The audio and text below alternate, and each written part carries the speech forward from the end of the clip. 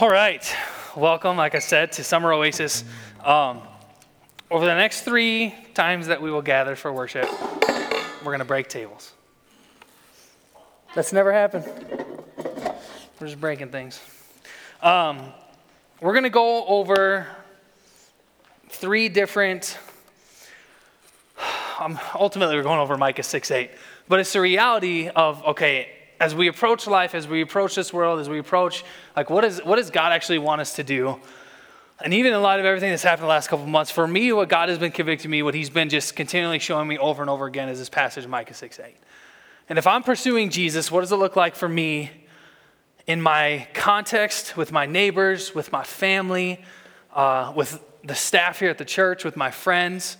How do I live out Micah 6:8? And so tonight, I'm going to take session number 1.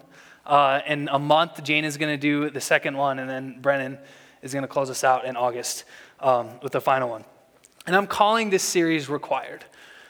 Micah 6:8, if you have scripture, if you have a phone, open it up. It says this, He has shown you, O mortal, what is good. And what does the Lord require of you? To act justly, to love mercy, and to walk humbly with your God. Jesus continuously in his ministry reminded the religious leaders of their day that their worship and practice were neglecting the more important aspects of what it means to be a follower, passionate for God. They were rejecting peace and love and justice. They were pursuing the things that would allow them to keep power and control.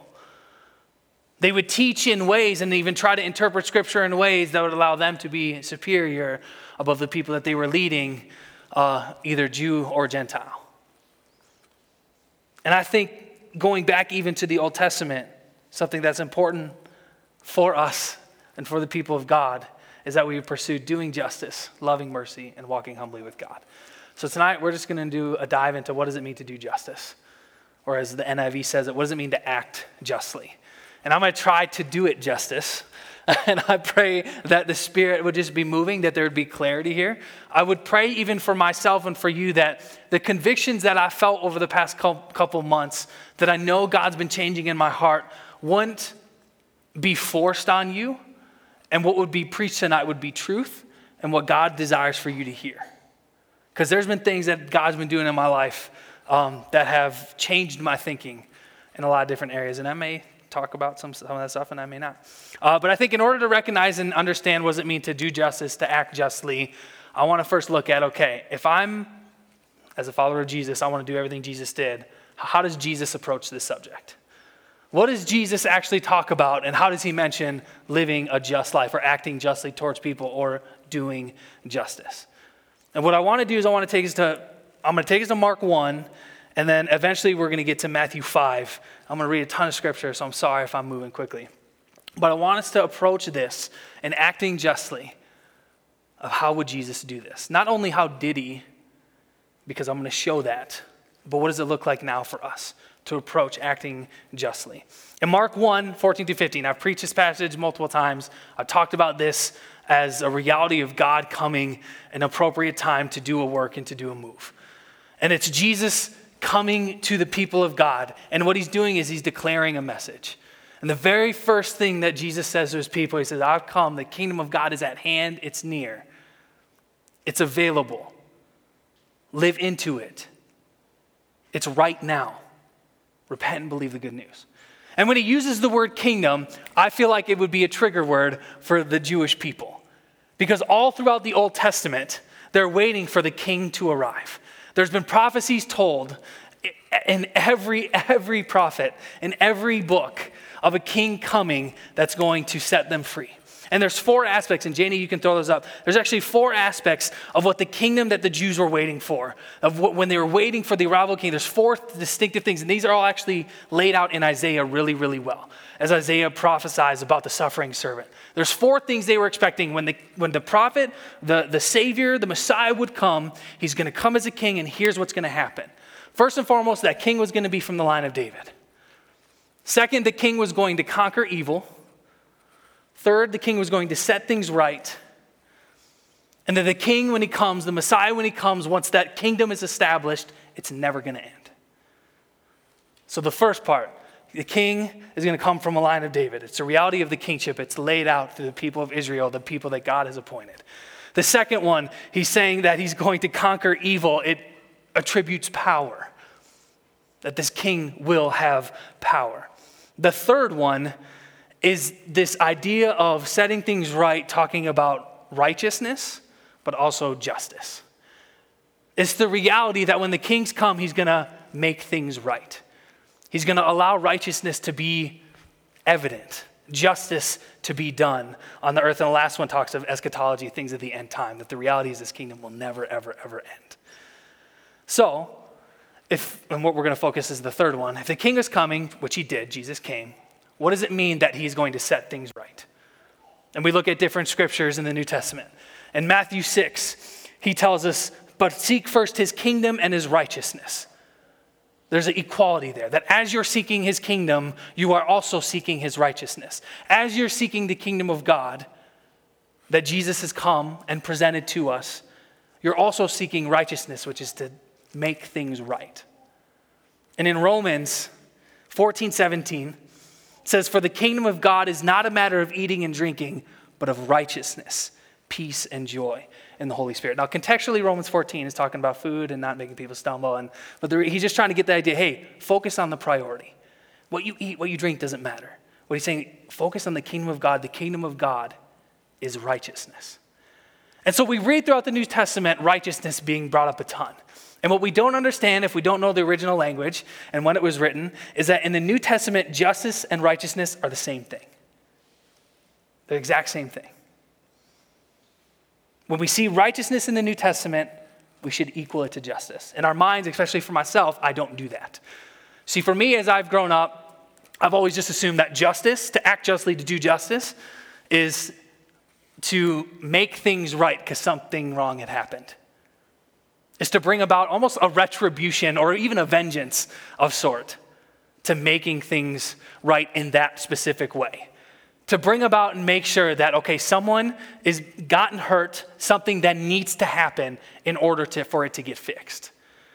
That's what I've assumed and thought justice is. And righteousness is, well, I've equated it to being something individual. It's something that I do, that I live my life, I'm living in a right way that God desires for me to live. But as we read the New Testament, we need to equate them both, that the kingdom that Jesus has come is a kingdom of righteousness, it's a kingdom of justice. So, what we like to equate, and again, this might just be me, I may just be talking, but I've always equated for some reason justice as vengeance, as making things right in that way. When in reality, that's retribution, is vengeance. And vengeance can only be brought about by God. Justice is something we can actually actively be a participant in. Justice is equity. It's making sure everyone has what they need. It's being fair and impartial. The emphasis of justice, here's what justice is. You can throw that up there, Jaina. Justice is the restoring of relationships where the powerful use that power to lift up the powerless with impartiality, with fairness, with equity. It's saying that those who have the opportunity where they can use their voice, those who have power in not just a society or a town or a nation or the world, it's even in your individual lives, you have relationships with people. The relational dynamic in general is one that has power dynamics. It just does. And so it's in a specific relationship, does the person with power use it in a way that keeps the person that is powerless and doesn't have it down, or do they create an equal playing field? It's the pursuit of a restoring, reconciling relationship that those in power, those with resources, those with a voice, use it to lift up the powerless with impartiality, meaning that it doesn't matter who the person who is powerless is. It doesn't matter. They have worth. They matter, not just to God, but they matter to me. And because of that, one of our main tasks as followers of Jesus is to agree with God about the worth of all people. To serve and regard all people from that point of view is the ultimate determiner of whether we are acting justly towards another person. I'm going to say it again. To treat people with the worth that God treats them is the ultimate act of doing justice. And then the opposite is just as true. To the degree that we define others by our judgments is the degree to which we are acting unjustly towards another person. as I am defining how I think a person is based off what they look like, certain stereotypes that I put on them, I am acting unjustly towards that person. And we're going to read out all through Matthew 5 how I believe Jesus helps us and pushes us to act justly, seeing the worth inside of every single person. You see, before even I think I became a Christian, the reality is that the way that I would act towards people depended on how I thought they were, a certain status that they had. I had a conversation not but 4 years ago with someone in the church that they said they wouldn't go to Walmart because, quote, have you seen the people that go to Walmart? And I think I've had that thought. Like there's a running joke in general. I think like you could look, like you type in weird Walmart people and you get some images. But what that is doing is that's putting a certain stereotype and defining them in a certain way that puts them in a certain class or status so that I'm treating them in a way that does not attribute the worth that God desires for them to have. And I think we do this in more ways than we can even imagine or I think even potentially even understand. And so I'm going to go through, if you have a Bible, open to Matthew 5. We're going to go through a couple different scriptures on how I believe, what I've interpreted, what I've learned. Jesus is approaching people with impartiality and acting justly towards them, and even how he's teaching his followers, his disciples, the apostles, those who are in the crowd as he's teaching the Sermon on the Mount, how he wants them to act towards one another. And I think I see a multitude of things that Jesus is addressing. He addresses gender inequality. Jesus addresses racial injustice. Jesus addresses systemic oppression. When the Romans came in for the Jewish people, they put in certain laws that would keep them in power and actually gave some of the soldiers and the Roman people who would infiltrate Israel and Jerusalem ability to keep power and actually control the Israelites. And in the Sermon on the Mount, we don't think about this, but this is what he does. He teaches us how to act when we come across and come up against these certain things. Gender inequality.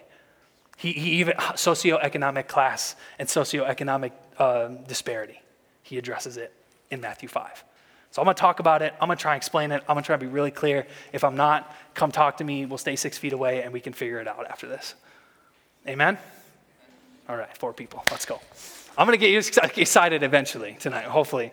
Maybe you guys will be yelling at me, but we're going to get her done. Matthew 5, verse 31. It has been said, anyone who divorces his wife must give her a certificate of divorce. But I tell you that anyone who divorces his wife, except for sexual immorality, makes her the victim of adultery. And anyone who marries a divorced woman commits adultery. You see, out of the cultural background in Israel, and even in this time 2,000 years ago, women were treated with, disrespect is not a fair word to even say it. They were not treated with any dignity. They were depersonalized. A lot of the time, men would approach women as projects or things, objects of passion, and not actually people. And so you can leave that scripture up, Jana.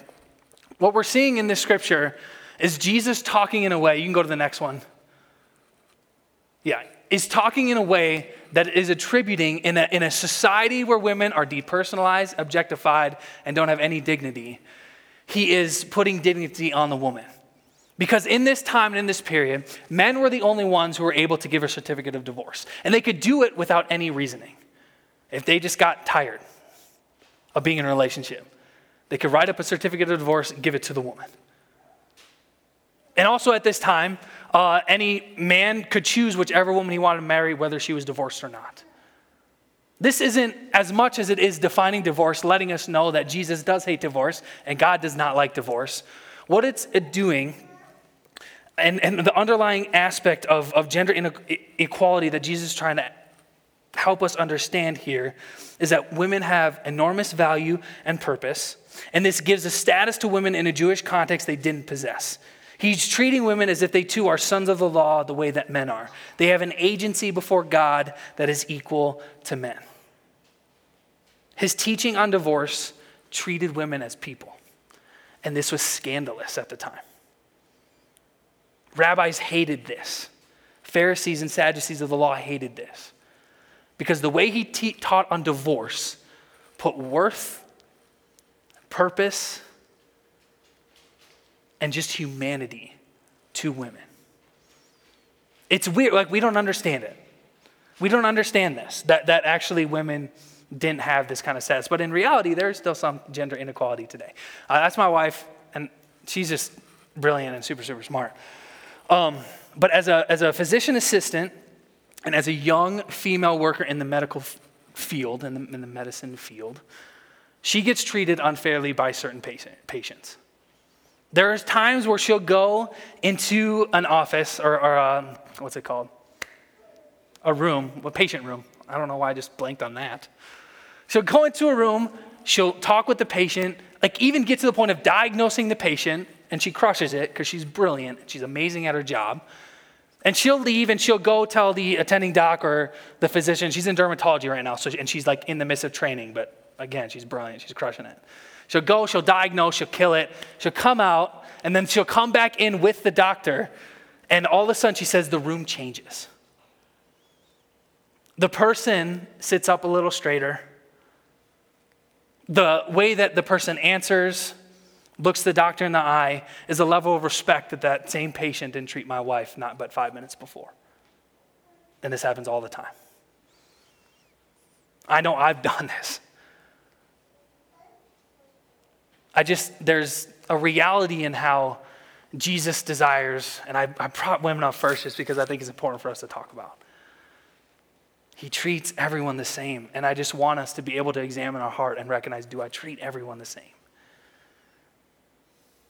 Do I treat everyone the same? I'm going to say it again. The way that Jesus talks on divorce puts women away from being depersonalized, dehumanized, and as property and objects of pleasure, and makes women people, because that's what you guys are. Just by teaching on divorce. It's brilliant, and it's incredible. He gave status to women in a Jewish context that they didn't possess. He treated women as if they too, they were sons of the law the way that men were. And you couldn't treat them differently. See, the way that even not the whole of Matthew, but starting from, I think Matthew 5:21 through 7, Jesus is teaching and talking in a way that's different than how we interpret Scripture. We tend to interpret this section of Scripture as two different things. So even going back a little bit, you've heard it say, don't murder. Well, I say, if you have murder in your heart. And so we interpret that as Western, especially upper Midwest people. It's like, well, we just want to figure out what to do exactly. It's okay. This is what the law was. Now here's what the new law is. But there's something that we miss in a way that Jesus is teaching. And you can put up that next slide. The way that Jesus teaches is a different way. What he does is he gives us this traditional righteousness. So you've heard it said that you shall not murder. It's this traditional righteousness. It's this law put in place. This is what I want you to do. And instead of making a new law, what he's saying, in reality, what is wrong with the individual person is there's a sinful pattern that you actually can overcome. And so he says, actually, if you look at someone or hate someone in your heart, it's equal to murder. And then what he goes on to do is he gives us this transforming initiative, which is a recognition that, hey, you're going to screw up. There's going to be people that you disrespect, that you don't like, that you potentially even hate. When that happens, pursue reconciliation. And 14 different times in Matthew 5-7, he does this. He gives us this traditional righteousness, this law that was written in Moses. He helps us recognize here's what the sinful pattern, because of that law, was initially put into place. And don't worry about the sinful pattern because you're going to screw up. And that's okay. I still love you. It's pursue the transforming initiative that I'm putting in front of you. And a lot of time it's dealing with reconciliation. So with this text of Matthew 5 talking about divorce, he says, originally there's this reality that women were treated as objects. But now, I want you to treat them differently. It's not written anymore that you can just give a certificate of divorce whenever you want. No, you actually make them a victim of adultery, which in turn makes you a victim of adultery. So the sinful pattern in this is the reality that men, especially in that time, treated people differently, specifically women differently. And because we're Christians and we have a whole Bible, we look at the whole of Scripture, Paul kind of helps us know, well, what is the transforming initiative that we need to pursue based off of divorce, based off of a man and wife. In 1 Corinthians 7:11, he says, actually, I'll start with, go with that. To the married, I give this command. A wife must not separate from her husband, but if she does, she must remain unmarried or else be reconciled to her husband. And a husband must not divorce his wife. Saying there's a traditional righteousness that men, yes, you could give your wife a certificate of divorce, and here's what would happen if you do. The simple pattern is this recognition that men, you treat women unfairly in this context, start treating them like people. But in reality, despite whatever's happening in your marriage, pursue reconciliation above all things. Next one. Matthew 5:38-39. You have heard that it was said, traditional righteousness, written in Moses, you've heard that it was said, eye for eye, tooth for tooth. But I tell you now, do not resist an evil person. That's the sinful pattern, and I'll explain that in a little bit. And then he goes on to the transforming initiative. If anyone slaps you on the right cheek, turn to them the other cheek. NIV says also, and in the original text it doesn't say also, it just says turn to them the other cheek. When we read eye for an eye, I've definitely heard this preached as almost this authorization of violence and retribution. Right? Old Testament's like, okay, you did this, you poke this person's eye out, you get an eye. You steal this cow, you get to steal one of their cows. That's how I've read, that's how Moses has put it. And actually, when this law was written for Moses and for the people of Israelites, it itself was a transforming initiative, and here's why. Way back in the day, what would happen if I were to come up to Brennan and stab his wife in the heart? Sorry, Allie. There wouldn't just be a retribution that would be equal. What would happen based in this society and this culture is that there would be a violence upon a violence. I stabbed Allie in the heart, Brennan would stab my wife and 3 kids in the heart. And okay, all right, you took it a step further, now I'm going to come back and kill your whole family or yourself. And all of a sudden, Brennan's family gets involved. It was this building upon building upon building of violence because they didn't know what else to do. It wasn't enough that I just had to get retribution and make it equal, I had to do more because you treated me wrong. And so God comes along with Moses and the law, and he says, okay, we're going to just try to stop the trend of building violence on violence. And what I'm going to tell you as a command is eye for an eye, tooth for a tooth. Stop it there, don't take more. Because then all of a sudden, the other person would recognize, okay, it was equal, they didn't retribute or get vengeance in a higher way, and it would stop the violence at that stage. And what Jesus is trying to get at here, especially when he says don't resist an evil person, is it's not okay that just you stop at getting equal. I don't want any violence ever. I don't want any violence ever. To resist an evil person or to not resist an evil person is this recognition, and this is the simple pattern. The simple pattern is the reality that when something evil happens against us, we usually want to do it in an evil way. Or to not resist an evil person, and I'll get to the next part is so good. I'm so excited to get there, and I'm rushing. To not resist an evil person is the reality that, okay, I get it. You did that to me, Brennan, but I'm not going to do anything to you, but I'm going to walk away and I'm going to be pissed at you for the rest of my life. So I am reacting in a way that in and of itself is evil. When he says, do not resist an evil person, it's yes, when they do something to you, follow it up with doing something good. But don't just step away from it. Address the issue. All right, Brennan, now I need you. So we're going to get to the next point. And this is where the justice thing kind of comes into play. If anyone slaps you on the right cheek, turn to them the other cheek also. In this time, specifically, there was a lot of racial, ethnic injustice. There was a lot of religious inferiority placed from Jews onto other people. So what would happen is if I assumed or looked at Brennan and I was a Pharisee, a rabbi, or a high-standing Jewish person, and he was this lowly Samaritan or like poor Jewish person, and he did something that I thought was disrespectful, I'd be able to come up to him and slap him across the face. Literally just slap him. And because in this context and culture, you guys stay up here. In this context and culture, violence was okay. For me to do this and slap Brennan, I want to do it so bad, but I won't. And I know you all want me to. For me, there are times when I want to. Allie, if you want me to, I can. Oh, she wants it. not cool. Right? But this wasn't, like in our culture, this is battery if I hit him. In their culture, it wasn't battery.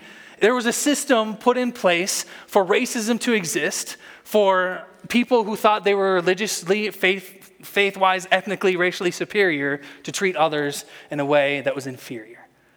And so when Jesus says, if someone slaps you in the cheek and I go like this and slap my right hand, I disrespect you, this slap by the backhand is saying you're inferior to me. I actually don't look at you as a person. I attribute you as more of a slave that's not on equal ground with me. And so to turn the other cheek with still using my right hand is all of a sudden I have to slap him now with my hand face open. And what this does is says, okay, by not doing it in the backhand, I no longer see you as inferior. What this person is saying, what Brendan is saying to me, is he's saying, you can slap me with your backhand all you want, but you're not going to treat me as an inferior because I'm equal to you, so slap me with your front if you want to slap me. This blew my mind when I first heard it. You can sit down. Good job, Brendan. Right? What he's saying, I recognize that there are people who are listening to me right now, that there are people who've lived, especially under Roman law, but in general, even under the oppression of Pharisees and Sadducees who taught in a way that was sometimes evil, that you are being treated as inferior people. I mean, Jews and Samaritans had it, they hated each other. Jews looked down on the Samaritan people. That's a racial issue.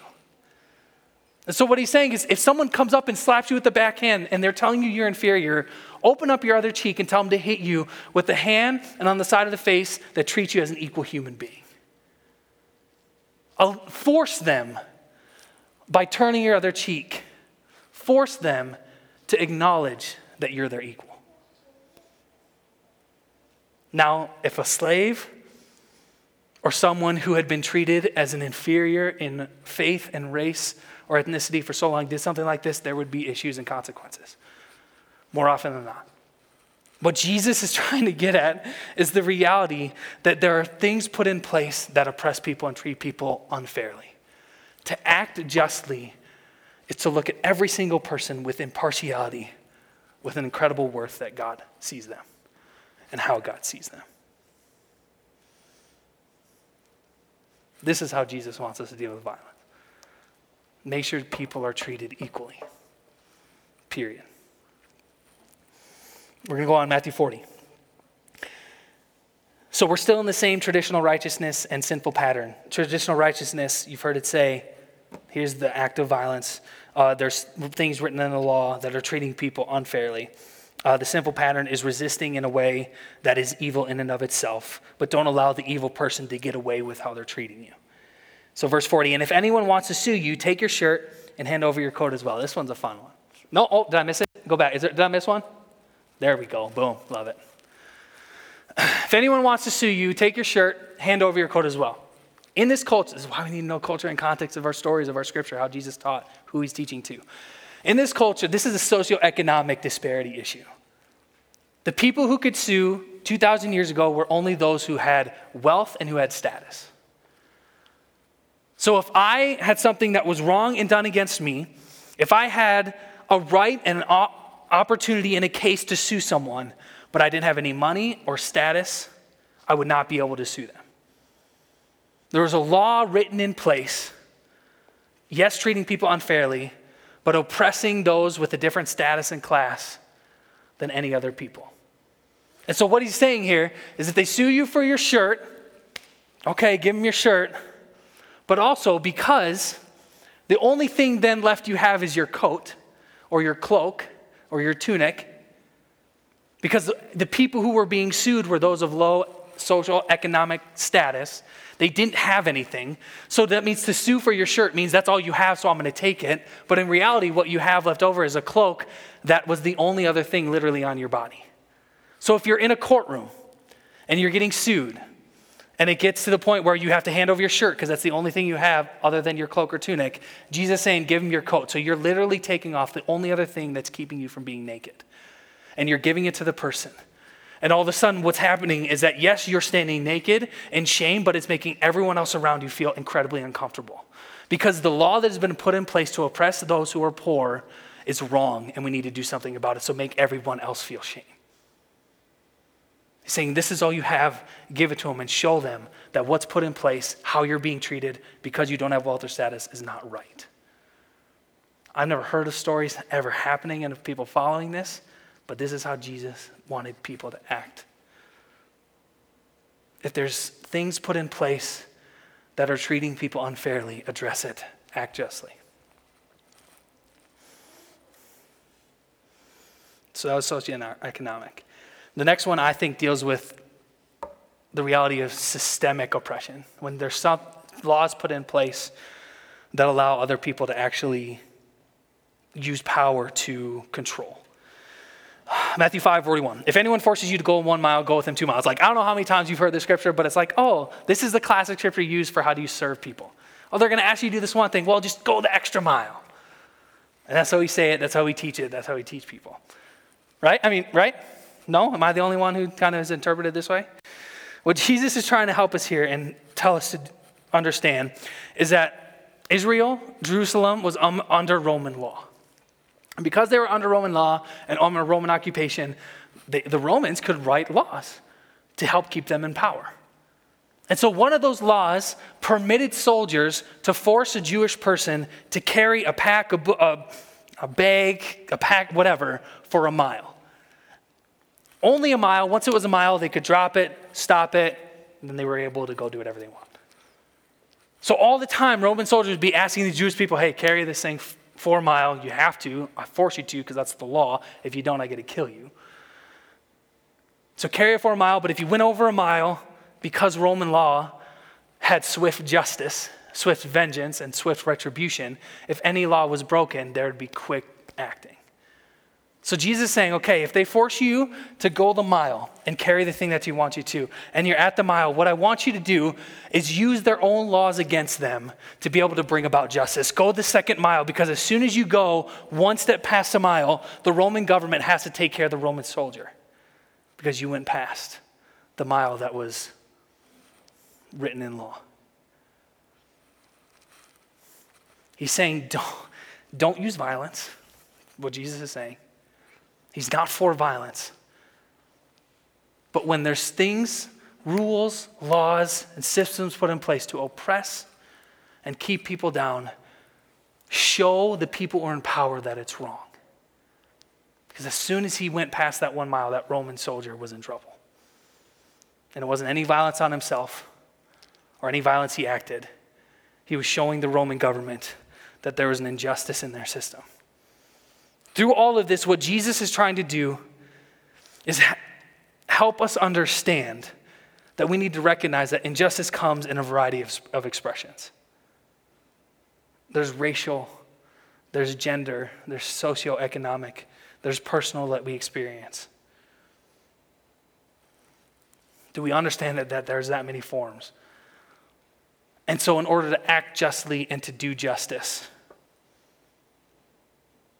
we need to take a look around and see, okay, in my community, in my town, in my neighborhood, in my family, in these relational dynamics, who has the power?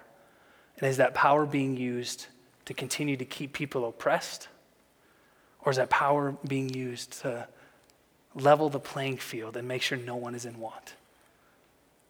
Remember what I said, justice is the restoring of relationship so that those with power would use that power to lift up the powerless with impartiality. And then go to the next slide, Jana. What this looks like is people with power make sure that those without are not taken advantage of. And this doesn't have to be a big national, statewide thing. I think we assume that legislation and voting is going to change things. I'm not telling you don't go vote. I think it's important. But we think that checking a mark on a piece of paper is going to change the injustice that is really happening in our world right now. What Jesus desires for us in acting justly and doing justice is in the relationships that you have and that you see, the voice and resources that you have and the power that you have. How are you using it? Are you using it in a way that potentially takes advantage of other people mentally, physically, emotionally, or spiritually? Or are you using it to lift up the powerless, the marginalized, the oppressed, the downtrodden? How are we using what we've been given to help people? Jesus did much to overturn the religious, cultural, economic, and political barriers of his context, and he did it by demonstrating love, respect, and inclusion toward people of all descriptions. In doing so, often shocking and scandalizing those around him, he treated all human beings as persons of sacred worth. He sought to meet them at the point of their need and to act to advance their flourishing in whatever dimension was most needed. He taught those who would be his followers to be neighbors to each and every person. One of our main tasks as followers of Jesus is to agree with God about the worth of all people. And I think that's where it starts. To act justly, to do justice, it starts with us agreeing with God that all people have worth. That every single person has worth.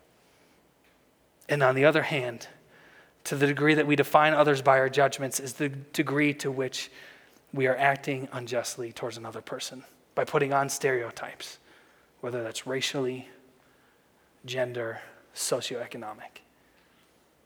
How are you treating the people that are around you?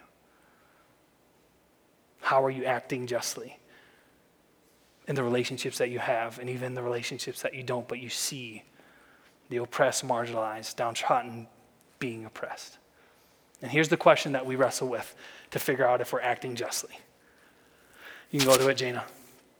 Who is empowered and or who retains power by the way we're thinking and acting? You want to know if you're acting justly. Look at your thoughts and your actions. Who is it empowering or who is retaining power? I'm going to go back to my Walmart example. Even though that person that I've judged because of the way they potentially look, I'm going to say I love Walmart. I go to Walmart all the time. But there's been moments in life, not just with Walmart, but everywhere I go, even in church, that I see someone and I have a fear or an anxiety or a stereotype that I put on them, and then all of a sudden I think a certain thing about them. That allows me to retain power over that relationship, even though they don't know what I'm thinking. What are your thoughts towards other people? Do your actions dictate the empowering of others, lifting them up, encouraging them, helping them, serving them, loving them? 3 things we can do, and then James can come up and we're going to worship. To act justly, to move forward in this. We need to assess, acquire, and associate. Assess your heart. That's what I've been asking this whole time. It has to start. There's a lot of things we can do, and I think different ways we can partner with organizations and people. When the whole George Floyd, I wasn't going to say it, now I'm going to say it. The whole George Floyd thing happened, I don't think until the last year and a half I've recognized, and it was more through conversations with my black friends, I didn't recognize the reality of some systemic oppression that exists and systemic racism that does exist in certain areas. And I've had conversations with certain people, and a thing that I get back, like the biggest issue is the reality of police brutality over and across actually all races, but specifically targeted towards black men. And an argument that I get back is statistically, in the reality, white men are killed more by police than black men. Statistically, that's true. Statistically, also, America is made up of 70% white people and 12% African Americans. And also, African American and black communities are heavily policed 4 times more likely than white communities. That, to me, is an idea of systemic oppression. Why does there have to be more police officers in a certain area for a specific group of people than others? As I think what we've done is we've stereotyped and we've put specific stereotypes on people, defining them in a certain way. Instead of acting justly, being a part of a solution. And it's not just a legislation and voting thing. It's a groundswelling of followers of Jesus, acting like Jesus, treating every single person we come in contact with worth. Because that's how God treats them. And desires for us to do so. So when the whole thing came up and I was asking questions for what do I need to do? And okay, posting on social media, but I'm not really doing anything else. Like it seems ingenuine and doing all this stuff, blah, blah, blah. I need to first and foremost start with assessing my own heart. Where am I at with this? How do I treat people? When we were moving to Minneapolis to plant a church, me and my wife were driving around North Minneapolis because the house that we were potentially going to live in was in North Minneapolis.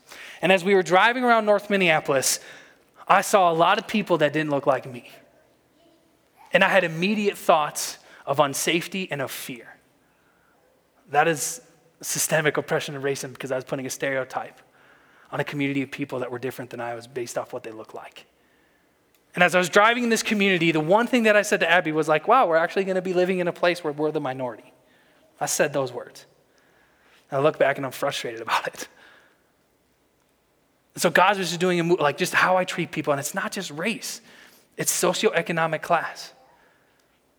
There's a town that I know of where they purposely build low income housing in places that are flood zones because it's cheaper to build there. That's systemic oppression towards people of low economic class. And we just don't realize that this is happening and it's real. And honestly, I'm frustrated and struggle because I don't know what to do about it. And I know right now it just starts with me. How do I treat people? How do I see people? It's us together as followers of Jesus, assessing our heart. Where am I at? Do I treat people like the inherent worth that God created them that they have? Or don't I? Assess your heart. Acquire knowledge. Get books upon books, listen to podcasts upon podcasts from different people and different thoughts, different theologies, potentially even different faiths, just to get knowledge and acquire it. We don't know everything. And that's okay. I watch CNN and I watch Fox.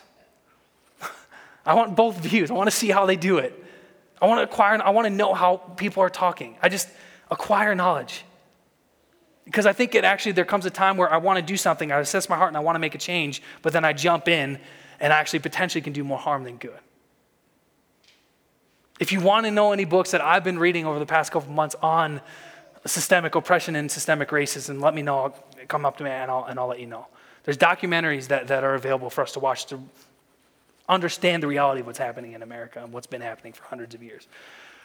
And then because nothing's done alone and because we're relational people created to be in relationship, associate with other people. This doesn't get done one person going at it. It's us together as a movement, making sure that we're keeping each other accountable and in treating people, not just fairly or with impartiality, but with the worth that God has created them for. Act justly, do justice. Starts with a mindset and understanding that every single person is created with worth. It's checking ourselves when we realize I'm putting a stereotype or a definition or a judgment on someone based off how they look. Or you just assess, acquire, and associate. This has been tough for me. Realizing and recognizing that I'd absolutely treat people unfairly. So this is just my heart basically bleeding out to you guys of what God's been doing. Next month, Jane is going to talk about love and mercy. Brendan gets Walk Humbly with God. We're for our series, and then I'm praying and I'm asking you to pray with me that we'll be able to have a school year like we want to have. An Oasis this fall kickoff that we want to have. And if not, that I would be gracious enough to understand and see what God's trying to do in the midst of everything. Let me pray. Jana, come on up. We'll go into worship. Father, we thank you for tonight. Jesus, thank you for your word and your teachings that push us and help us understand what it looks like to just treat other people. And Jesus, your context was different than our context. It was more easily recognizable that women were treated unfairly and different and weren't treated with worth or even as people. In your context, in your time, help us understand and recognize that that does happen here. It was more obvious in your time, King Jesus, that there was racial disparity, that there was religious and faith-based inferiority being pressed upon other people who were different from each other. Help us recognize that it's happening in our time now. Father God, continue to help me assess my heart. Examine my inner being. Create within every single one of us a new heart, a new soul, a new spirit.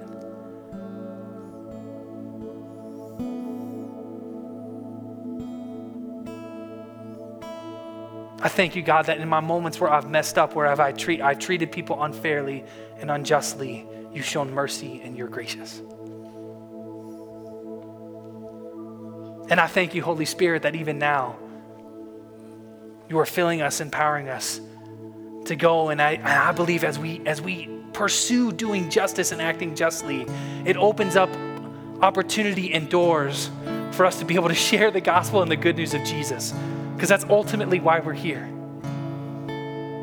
If I just love people and don't tell them about you, Jesus, I've missed something. And I think we've missed it.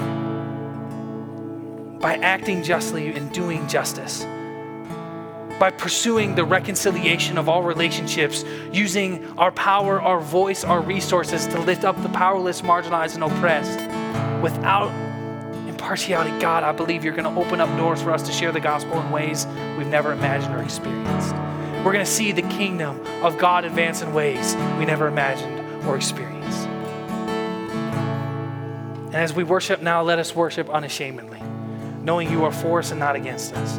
Knowing, yes, you've forgiven us, but you've also empowered us. You've called us your children, your sons and daughters, that we don't have to walk around with guilt and with shame, but we can walk around knowing our relationship and status with you first and foremost, God, and that you've actually are desiring to partner with us to go and change the world, be a part of your kingdom, advancing in this place, in this town, in this state.